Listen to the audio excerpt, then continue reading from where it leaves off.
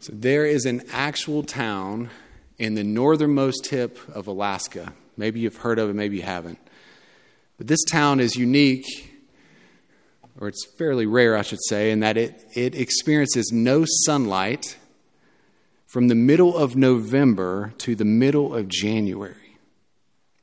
In fact, this past Tuesday was the first time that residents in Utqiagvik, Alaska, have seen the sun in over 2 months. In a place that experiences this much prolonged darkness, it's likely the residents were celebrating and getting up this past Tuesday to see the first rays of light in 66 days. But imagine if that weren't the case. Picture for a moment people settling into the darkness of winter, then gradually embracing the darkness, then beginning to appreciate the darkness, and eventually celebrating and loving the darkness. In a scenario like this, where darkness becomes venerated, the only negative would be the light. Isaiah 5:20 states these profound words: "Woe to those who call good evil, who call evil good and good evil, and who put darkness for light and light for darkness, who put bitter for sweet and sweet for bitter." As Jacob said, if you're joining us for the first time, or maybe you've missed a week or two to start the year, this has been a series based on the image of God and the sanctity of human life. And so Pastor Jacob started us off in this series telling us that the purpose of mankind is to glorify God by reflecting Him, by representing Him, and by enjoying relationship with Him. So every person on the planet is therefore made in the image of God and so has immeasurable value. But the problem of mankind is that though through Adam's sin in the garden and our own sin, the image of God in us was marred and stained. And our relationship with God was severed. And so in this state, though we still represent God in this sinful state, the way we do so is to really misrepresent Him.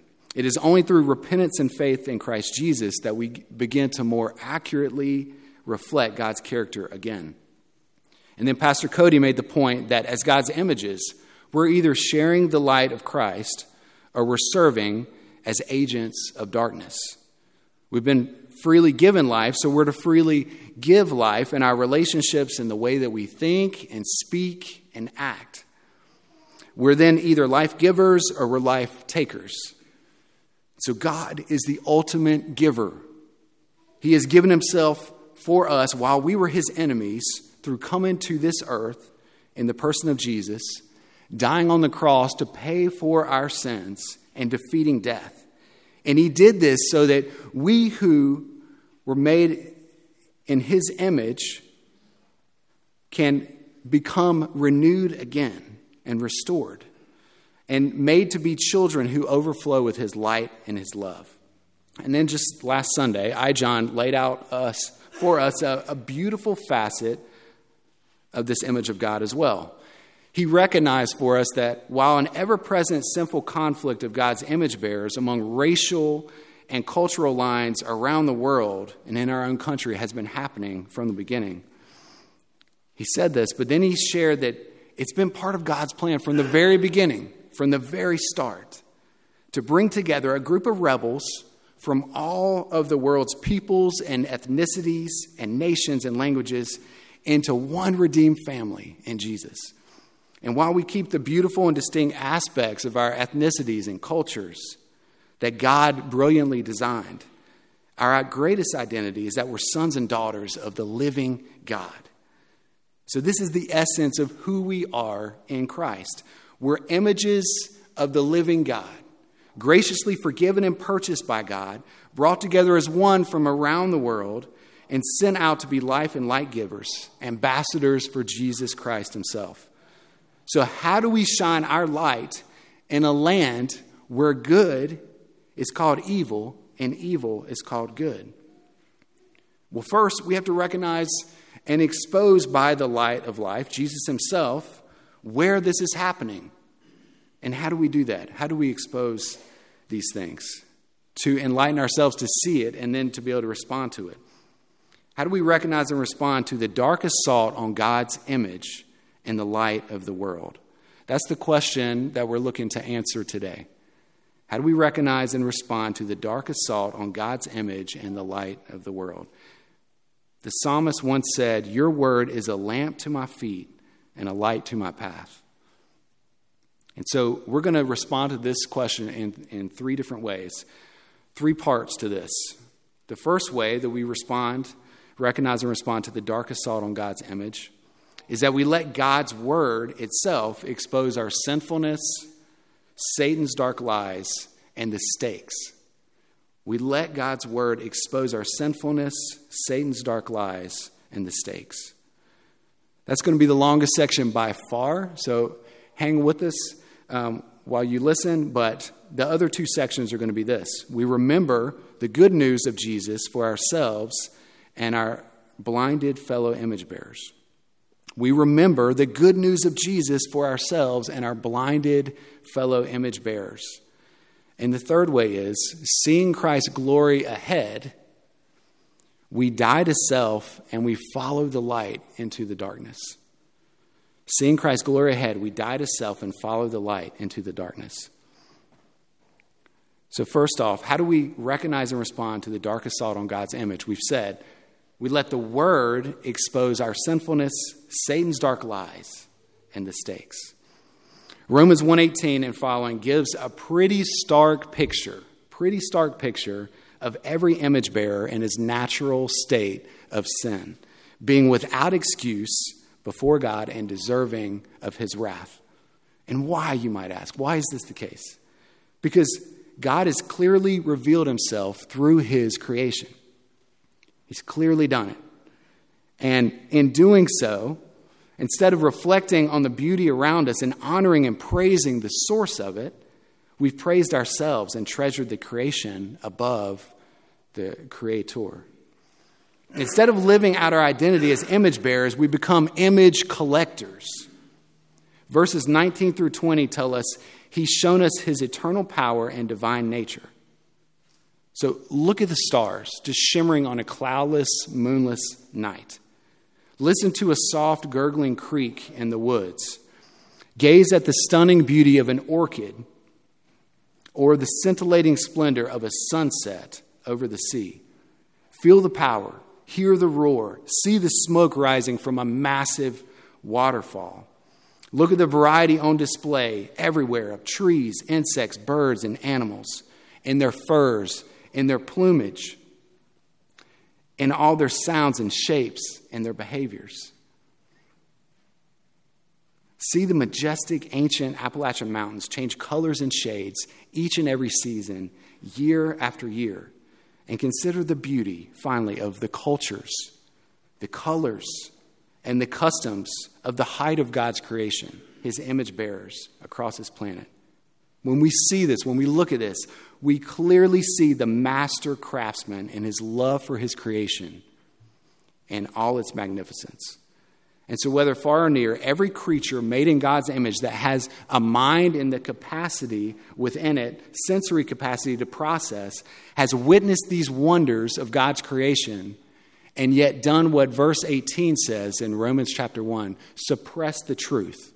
We've suppressed the truth of what every majestic thing that God has made points to, his eternal character and his divine nature. Every single one of us has done this.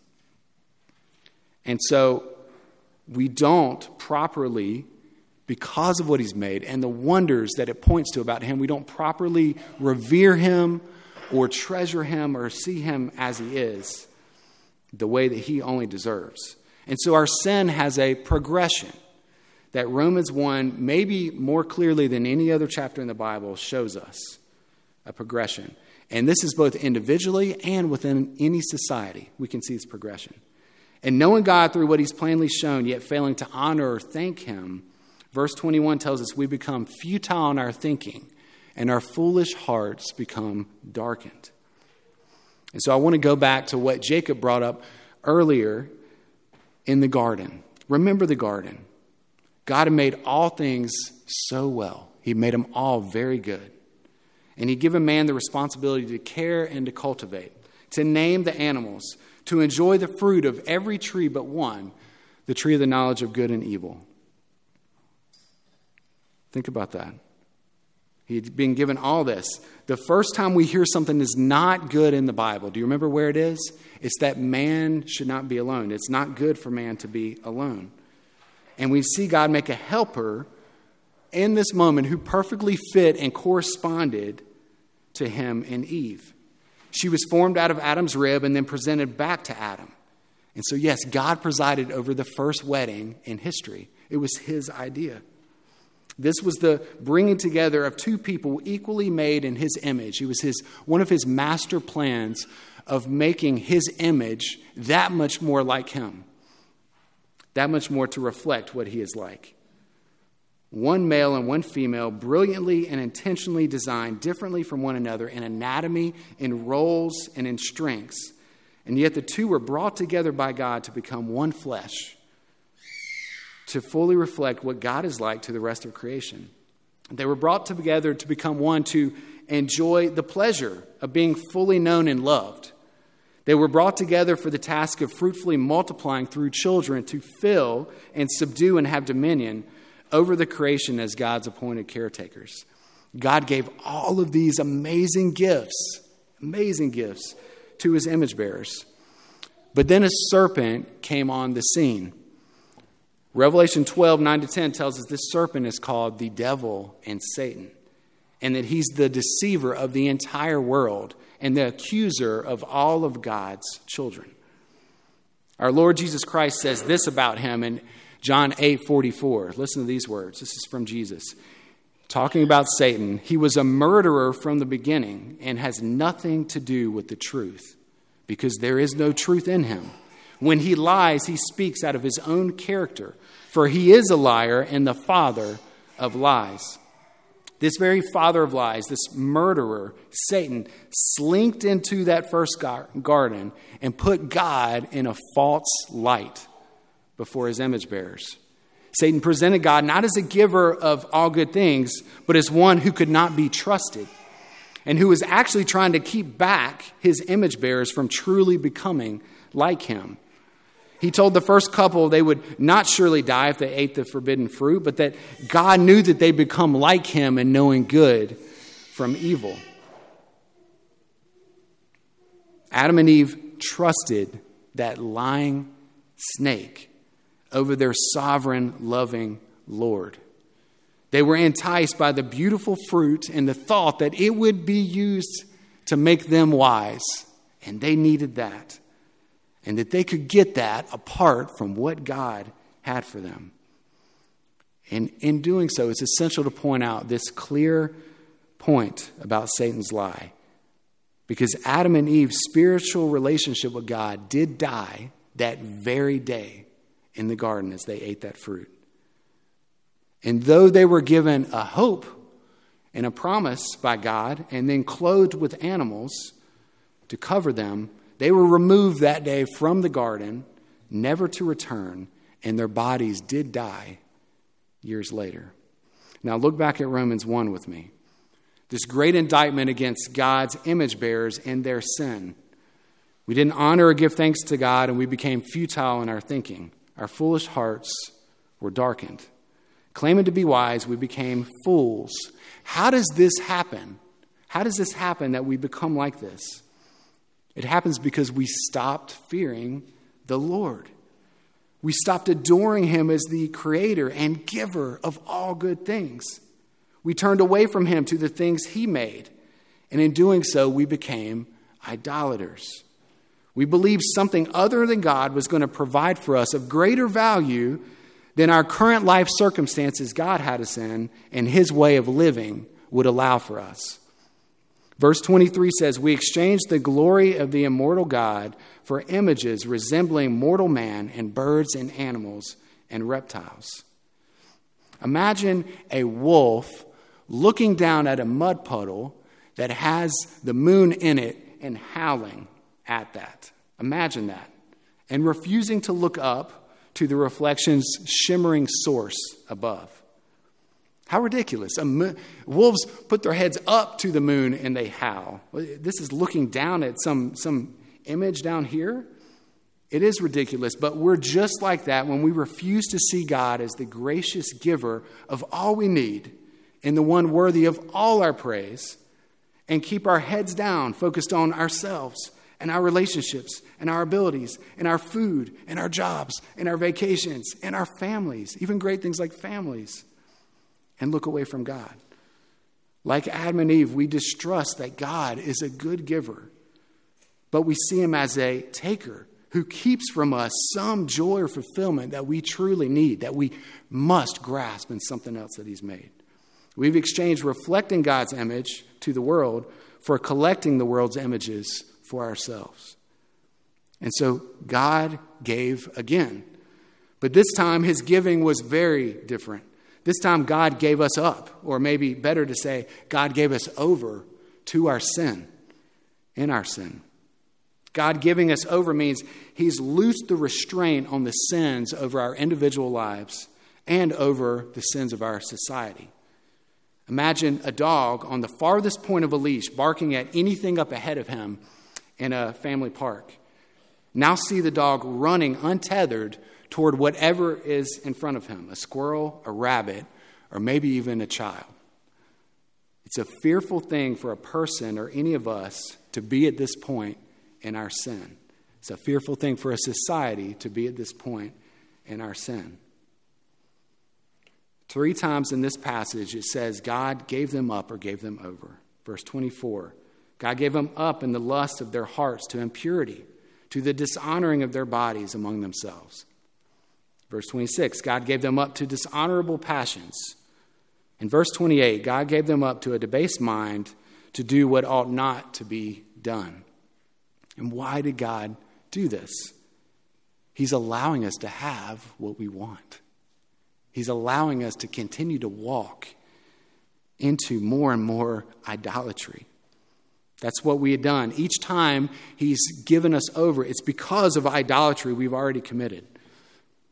We don't see fit to acknowledge God. In our sin, we've exchanged the truth about God for a lie and worship and serve the creature rather than our eternally blessed Creator. And so as Paul is describing this, as he's going through this progression, and he's talking about this, of God handing over his image bearers to their sin, as he's seeing what it looks like, he highlights one example of how this darkness manifests. So this is us getting into, okay, what are some of the things in our society where things that are good are seen to not be good, and things that are darkness are seen and talked about like they're light? One way turning away from God and worshiping the creature rather than the Creator looks like is in people holding and living out dishonorable passions among their own sex. Verses 26 and 27 say, God gave them up to dishonorable passions, for their women exchanged natural relations for those that are contrary to nature. And the men likewise gave up natural relations with women and were consumed with passion for one another, men committing shameless acts with men and receiving in themselves the due penalty for their error.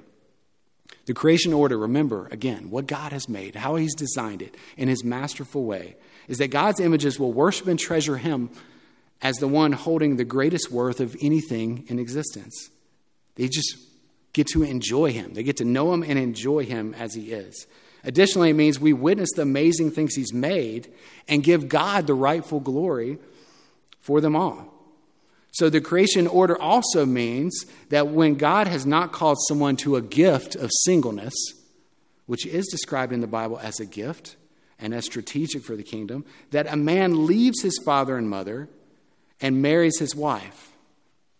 And for those in Christ, this also means, as we know, that a man is looking for a wife, or a wife is looking for a husband that knows and loves Jesus above all things, right?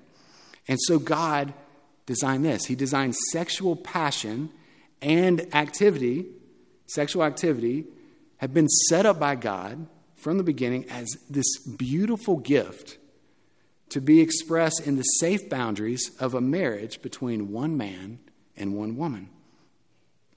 And so, let's be clear, Paul does not only focus on the sins of same-sex passion and sexual activity in any of his letters, and he doesn't do it here in Romans 1 either.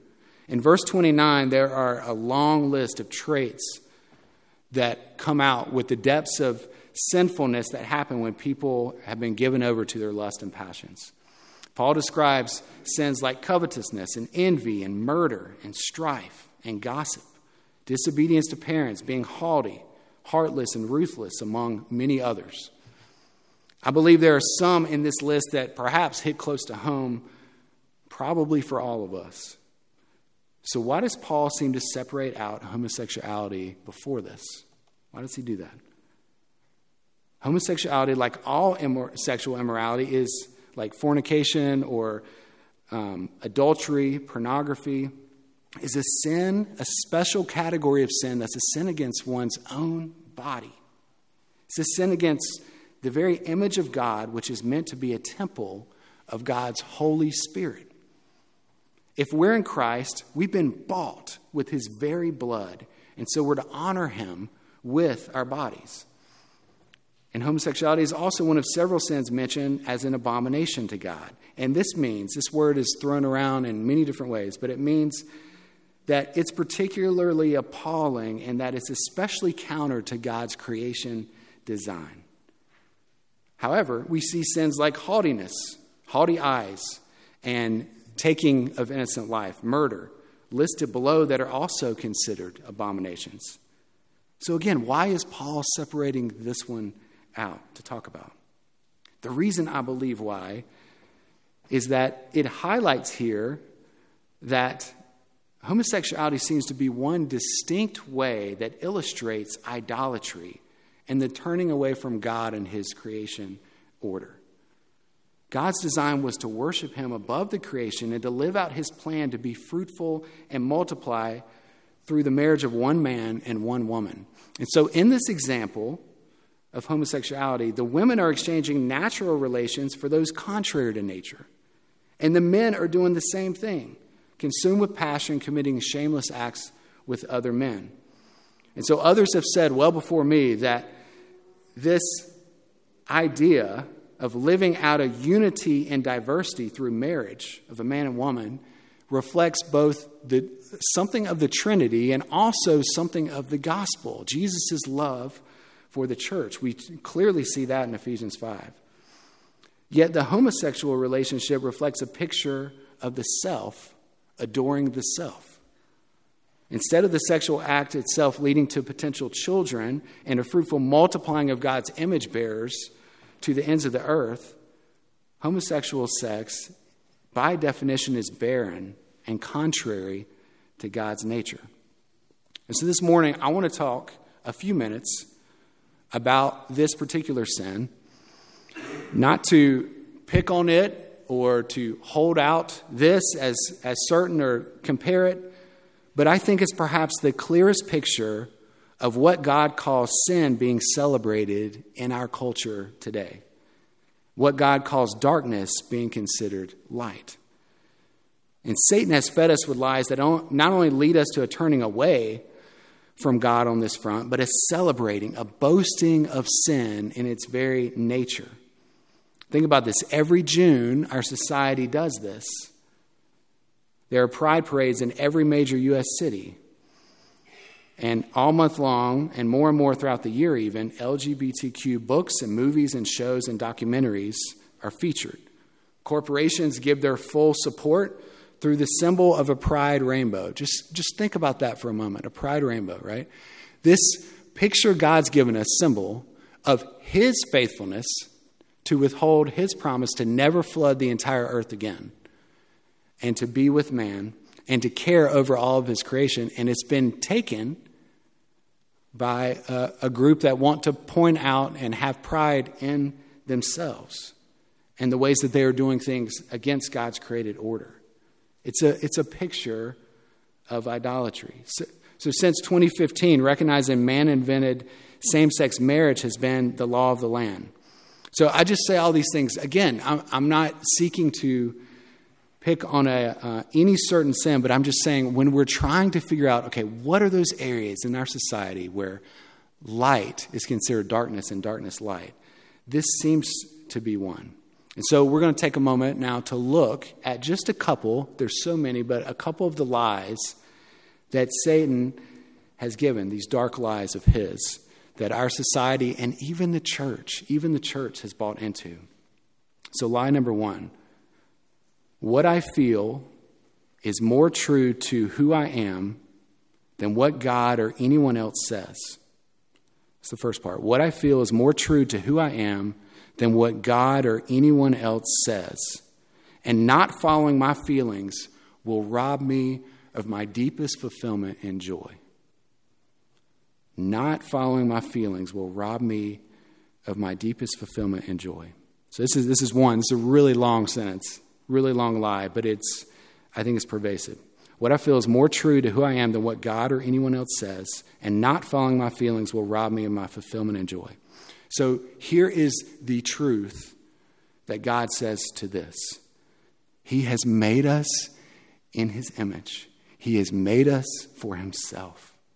And this is amazing, amazing, amazing news, because God is the most joyful and precious and savorable and fulfilling being in the entire universe.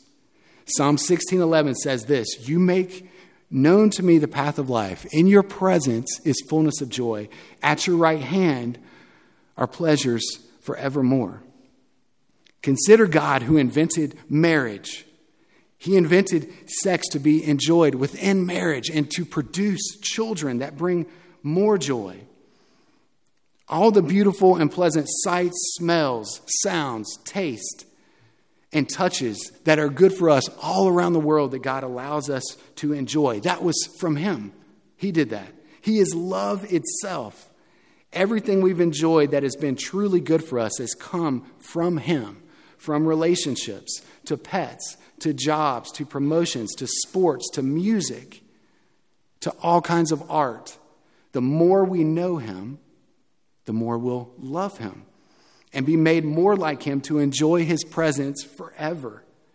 Our sin we inherited from Adam's sin, and our own, it has infiltrated every part of our being and our experience. This is what total depravity means. We don't do the worst things we possibly could do at every moment, but sin has infiltrated every avenue of our lives and experience.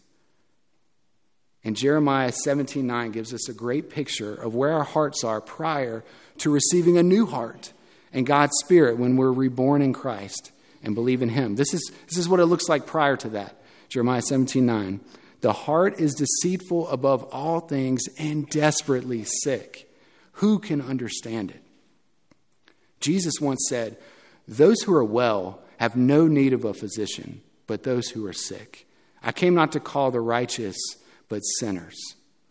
So for anyone this morning who answers that call and turns to Jesus, we're united in his death and raised to walk in a new way. We are no longer slaves to sin. We've been given a new heart, and the Holy Spirit lives inside of us. Our minds have been renewed, and our feelings begin slowly for most of us, but sometimes fast for others. Our feelings begin to change. The Spirit convicts us of sin and gives us Christ's resurrected power to turn away from it. Here we begin to see things from God's perspective, and the true battle to fight and defeat our sin by the Spirit begins. And here we can enjoy everything God has made for us. His ways and his plans for us and for you are better than any we could write up or ever find within ourselves looking. So lie number 2. Jesus didn't specifically mention homosexuality or transgenderism as a sin, so he is okay with it. Answer from God's word. While Jesus did not specifically mention homosexuality or transgenderism, or a number of other sins for that matter, he did clearly address both issues by what he affirmed. When being questioned about divorce, Jesus says in Mark 10:6-8, "But from the beginning of creation, God has made them both male and female. Therefore a man shall leave his father and mother and hold fast to his wife, and they shall become one flesh. So they're no longer two, but one flesh." God's creation design of making his image bearers either male or female for life and instituting marriage between one man and one woman is part of what Jesus affirmed. And he also says in Mark 7, when talking about things that defile us, that coming from our hearts, he mentions sexual immorality. He mentions it, and sexual immorality in this sense, the word is porneia, and it means every type of sexual activity outside of the marriage bonds between one man and one woman. And so Jesus does address these things. He does address them in his word. But some might say, some of you listening here might say, why does this matter? I mean, all sin is bad, and we're all sinners, and we can find forgiveness in Christ. So, and to what I say to that, that is true. That is true. But when darkness is called light, there is no repentance from sin, and therefore no forgiveness. We have to look at the stakes. We have to look at the stakes here. 1 Corinthians 6, 9 through 10 tells us clearly that practicing homosexuality, again, like many of the other sins, you can look at those sins in that list, an active lifestyle of living that out, like the other sins listed there, leads to one specific place. It leads to an eternity outside the kingdom of God. But none of the other sins listed in that list or in the list in Romans are as celebrated and accepted and even have a sense of denying wrongdoing like homosexuality seems to have in our culture. And so the reason why I bring it up, the reason why I say it, is not to condemn. The reason is to lovingly, if we know someone is heading toward disaster, it's not love to watch them and wave them go toward it. If someone's a child walking toward a busy street, right? It's not love to say, well, that child just likes the street out there. I'm going to let him play in the street. No, a loving thing is to go and stop the child. Stop the child from it. And how much more when it comes to eternity. These are images of the living God walking in the same way we were before we were pulled off the path toward an eternity apart from God. We must love them by being willing to say something. Where there's no repentance, there is no forgiveness. So in all this discussion, especially as we're exposing certain pervasive sins that may not be the ones we typically fall into ourselves, or they could be, but they may not be. But when it's like that, it's very easy to think of, okay, these people or these sins out here, right? And we can easily look down our noses at someone else. So how do we fight making ourselves spotlights or casting shade on other people or battling against those made in God's image? How do we do this? This is part 2. We've made it to part 2. We remember the good news of Jesus for ourselves and our blinded fellow image bearers. We remember the good news of Jesus for ourselves and our blinded fellow image bearers. As we've seen from our sinfulness exposed in Romans 1, God gives us no room for self-righteousness or pride in any aspect of our life, except for in the cross of Christ. That's the only place where pride is considered good. We've all suppressed the truth, and God has shown himself to be within, we suppressed the truth of who God has shown himself to be, I should say, within creation, and worshiped and served the creature rather than the creator. All of us have sinned and fallen short, as we know so well, of the glory of God. And we saw in Jeremiah, all our hearts and our sin are deceitful above all things and desperately sick apart from Jesus. All of us left alone in our sin are in desperate need of forgiveness and salvation. But there is an eternal hope that we have to remember and have to be willing to share with other people. And that's that God's own Son willingly came as the perfect image of the invisible God. And he lived this flawless life of obedience to God. And therefore he did what we have failed to do, which is impeccably represent him, God himself, to all creation. And then he died a death to pay the penalty for any and all who would turn to him in repentance and faith and place their trust in him. And so on the third day, we know he rose bodily from the dead, proving his death was the perfect satisfaction of God's wrath and sacrifice. He did all of this. And all of us are in need of this. All of us are in need of repentance and faith in Christ's death on the cross for our sins and his resurrection power.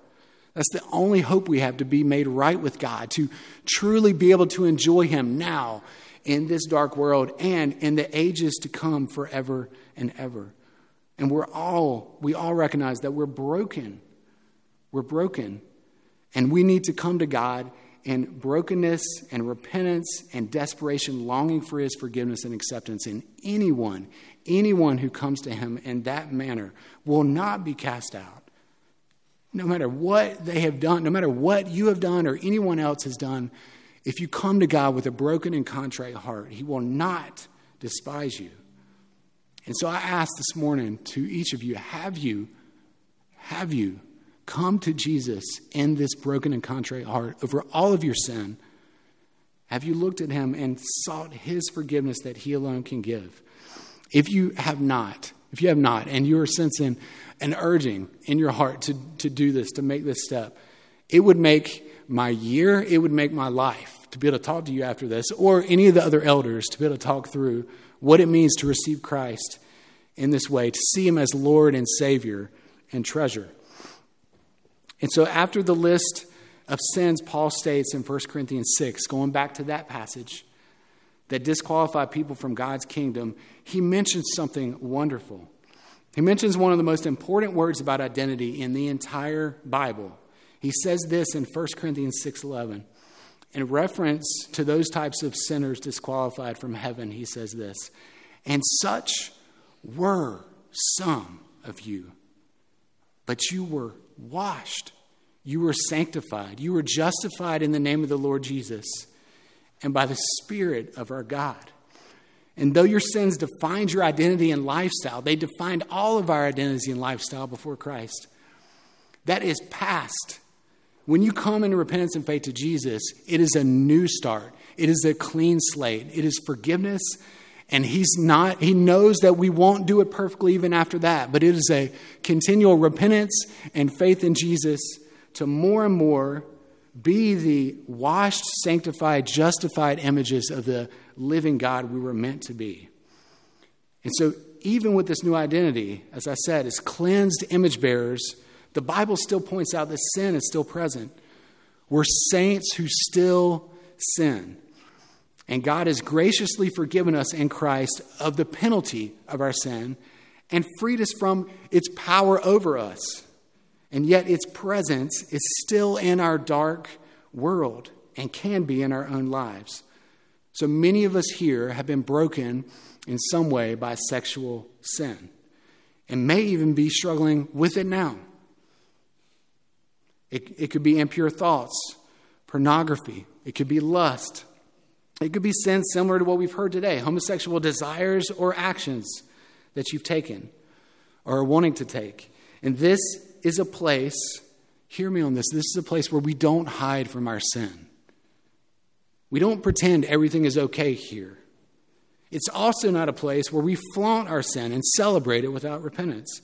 It's a place where we confess our sins to one another and we point each other to the truth of Jesus and the way that he works to restore and to free and to reconcile with Almighty God.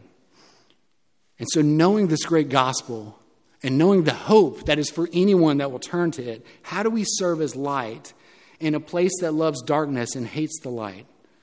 How do we do this, especially for those that we know that would consider themselves a part of this community, LGBTQ community, or consider themselves struggling or living in this? How do we approach them humbly and boldly with the light of the gospel? And here's how we do it. The answer, this is part 3. Seeing Christ's glory ahead. Seeing his glory ahead. We die to self and we follow the light into the darkness. Seeing Christ's glory ahead, we die to self and follow the light into the darkness. So what does it look like to reflect the image of Christ to the LGBTQ plus community? Well, first thing, just a few things to consider. First thing, it's not a surprise for you, I'm sure, but pray.